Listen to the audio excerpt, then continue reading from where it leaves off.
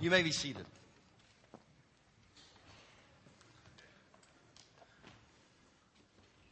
May I give this to you? Good morning, everyone. Before I get to the message, many of you probably are aware of this, that we have a national celebrity in our congregation. But if you're not, Chappie being in the right place at the right time by divine providence, we believe, helped, we think, possibly save a man's life this week. And it's good to be among people like that, isn't it? It is. Thanks, Chappie.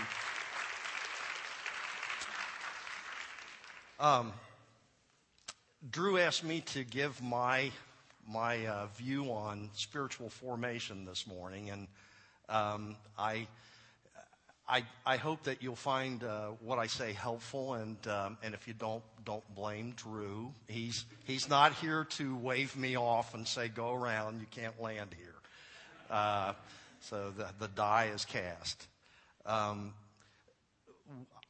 part of the spiritual formation team that worked to kind of figure out what this new time that we set apart by an active session, what that would be for, what its purpose would be, and in doing that, we came up with a name for it that's maybe a little unusual to you. Maybe the term spiritual formation seems a bit obscure, and I want to talk about that this morning. But we were clear in our approach that what we were developing was not calling it Sunday school or Christian education. Did not really communicate what goal we had in mind. The goal is spiritual formation. And spiritual formation is not a new idea. It may sound new to you, but it's not a new idea. It's ancient. It's as ancient as the church. As a matter of fact, many of the practices were instituted for God's people before Christ even came. It's a little more like birthing than education. Paul wrote to the Galatians that he was in labor until Christ be formed in you. And it's a little more like giving birth to something than effectively transmitting information. So I'd like to read to you from Romans this morning, and we'll be talking about the message in Romans. Verse 26. Likewise, the Spirit helps us in our weakness, for we do not know how to pray as we ought. But that very Spirit intercedes with sighs too deep for words. And God, who searches the heart, knows what is the mind of the Spirit, because the Spirit intercedes for the saints according to the will of God. And we know that all things work together for good to those who love God, who are called according to his purpose. For those whom he foreknew, he also predestined to be conformed to the image of his Son, in order that he might be the firstborn within a large family. And those whom he predestined, he also called. And those whom he called, he also justified. And those whom he justified, he also glorified. This is the word of the Lord. Thanks be to God. Would you pray with me?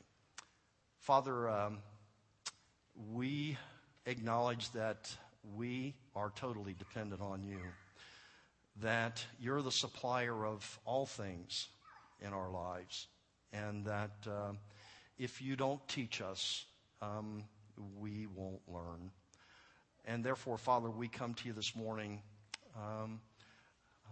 asking you to open our minds, open our hearts, help us to understand your will for our lives as we read what you have to say to us in the book of Romans. I thank you for all this and for each person here this morning. In Jesus' name, amen. My title is why be spiritually formed? And I have a short answer. It may sound a little weird to you, but my answer is that it has pleased God to make Christ's character our destiny. Because that's what it says in verse 29. He's predestined us to be conformed to the image of Christ. Romans 8, set sort of in the middle of the book of Romans, talks about power in the life of the Spirit, power living in the Spirit. And when we get to verses 26 and 27, we're taught that the Spirit helps us in our prayer to accomplish what we can't accomplish in our human limitations. God bridges the gap by way of the Holy Spirit in us.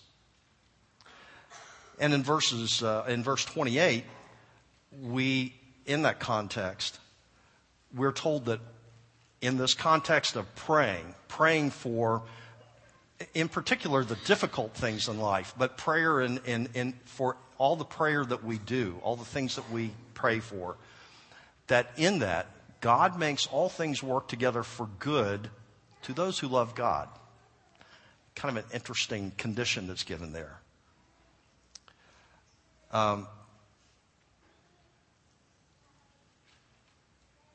In our praying, we trust that God will cause all things to work together for good to those who love God, called according to His purpose.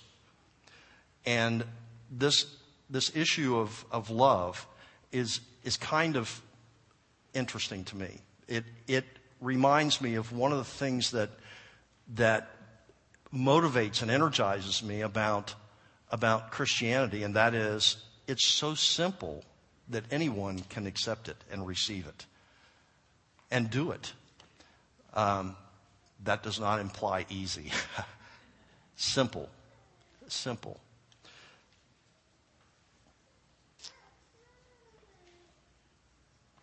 Anyone who's received the salvation that comes by faith in Jesus Christ has one rule to follow. It's a two-parter, but it's one rule. And it was first given in Deuteronomy 6:5. Love God with all your heart, soul, and mind. The second part in Leviticus 19:18, Jesus repeated this. It was, and your neighbor as yourself. And in Matthew 22:40, Jesus said, on these two laws hang all the law and the prophets of the Old Testament. By living a life of love, we fulfill all the requirements for righteousness that God has for us. That seems like a stretch, I know. But all the hard work was done in Christ Jesus' work. What He did for us accomplished all the hard stuff. And I want to refer you to 1 Corinthians 13 if you've not heard of that chapter in the Bible, which describes in detail what love is and what it does. Excuse me. And all of 1 John does the same thing. The condition of love that's mentioned here, that all things work together for love, all things work together for good to those who love God, that troubled me from the very beginning because it's clear that it is a condition. And I didn't understand that very, very well. And I'm not saying this morning that I understand it well, but it makes sense. And I think my difficulty with it, and maybe you will identify with this, is that not that I thought it was unfair for God to expect me to love Him. It was me knowing me, being very uncertain of my ability to do it. Me recognizing that He's asking me to do something I don't do very well with people I see, much less one I don't see. And I think that I may not be the only one who experienced that and who sees that and feels that way. And it's from a lack of understanding. What I didn't understand is that God is love. 1 John 4:8. He is love. He's the source of all love. He originated it. He invented it. He likes it. He promotes it. It's his idea. We, on the other hand, have this natural self-centeredness. Maybe you haven't experienced that, but occasionally I find that I'm confronted with being concerned about myself more than other things. And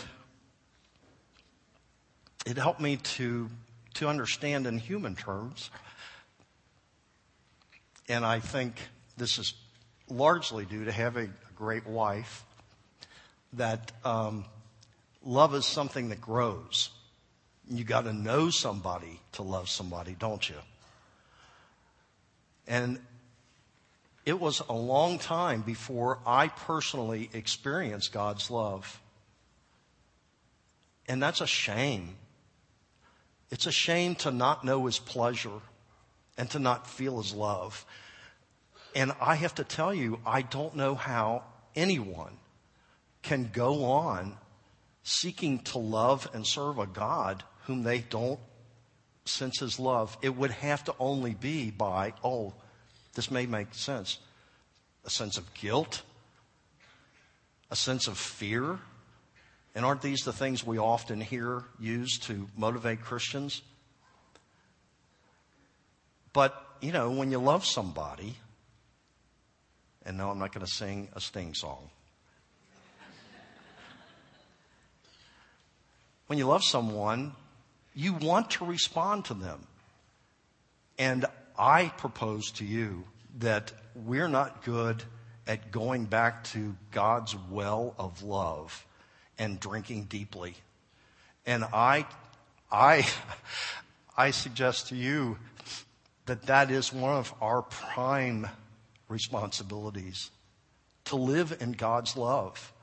Doesn't make you a mamby-pamby. Doesn't make you a weakling. It's an acknowledgement of what even Freud knew, who was not a believer. We need love, and most of all, we need God's love. Spiritual formation helps provide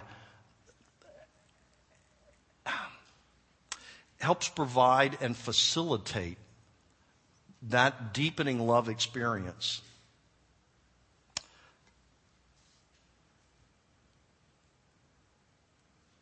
Well, enough said about that. But if your heart and soul and mind are guided by love, you will do what is right in God's eyes, since those are the rules. And you will be actively participating in the working of his will. It is the role of an obedient, respectful, loving child to do these things. On the other hand, to not love God makes it impossible to recognize his will for us as good. And that's how this makes sense to me. You won't know that what he's doing for you is good if you expect it to always feel good. Is that true? Excuse me. I mean, we parents know that with children. As a matter of fact, we parents mostly remember that from our parents when we were children. The candy bar that we weren't allowed to have before supper, that person we weren't allowed to go spend the night with. Mom and Dad knew what we were going to do. All those things that don't seem to be what we think ought to be ours. Anyway, in verse 29, we're told that, not 29. Yes, I'm sorry. For those whom he foreknew, he also predestined to be conformed to the image of his Son, in order that he might be the firstborn within a large family. And what I want to say about this is that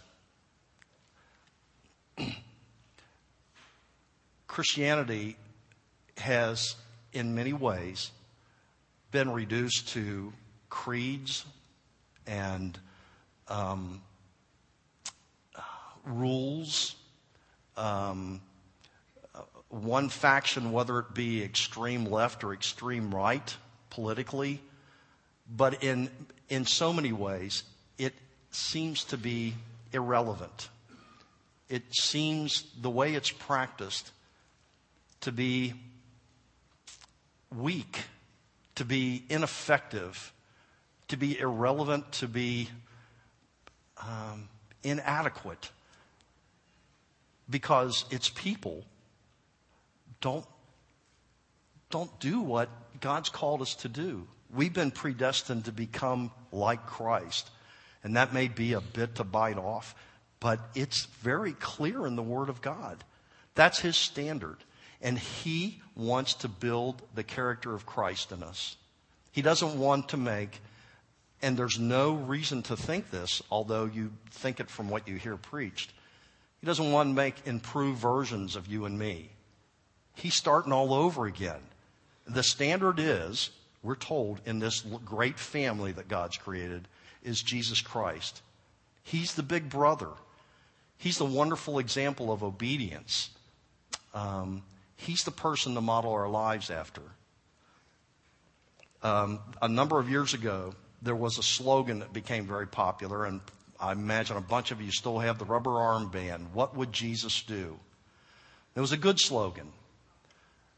Dallas Willard, one of my favorite new writers, not that he's new to writing, new to me, suggested that we should also ask ourselves, what would Jesus be doing if He were me? Interesting way to look at it. As a matter of fact, you could even get a little more detailed than that and ask yourself, would Jesus be doing what I'm doing right now? That really screens it, doesn't it? Willard also says that we've probably gotten a little confused in this process of spiritual formation, and not realize that we have a role in it. He says that God is opposed to earning. We don't earn things with God. He gives them freely. He's opposed to earning, but He's not opposed to effort. And in spiritual formation, we actively are engaged in the process of being formed. And I have a footnote to this, and I am coming to the end.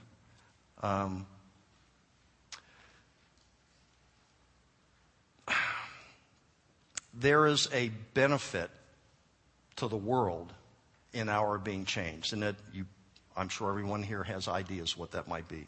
But I want to tell you about the benefit that is important to me this morning. The more we become like Him, the more we reflect His light. And I think, it's my personal belief, that we take on a shimmer that we may not recognize ourselves.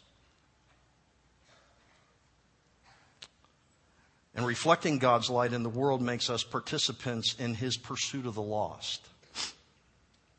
And one thing we do know, God wants His lost sheep brought into the fold.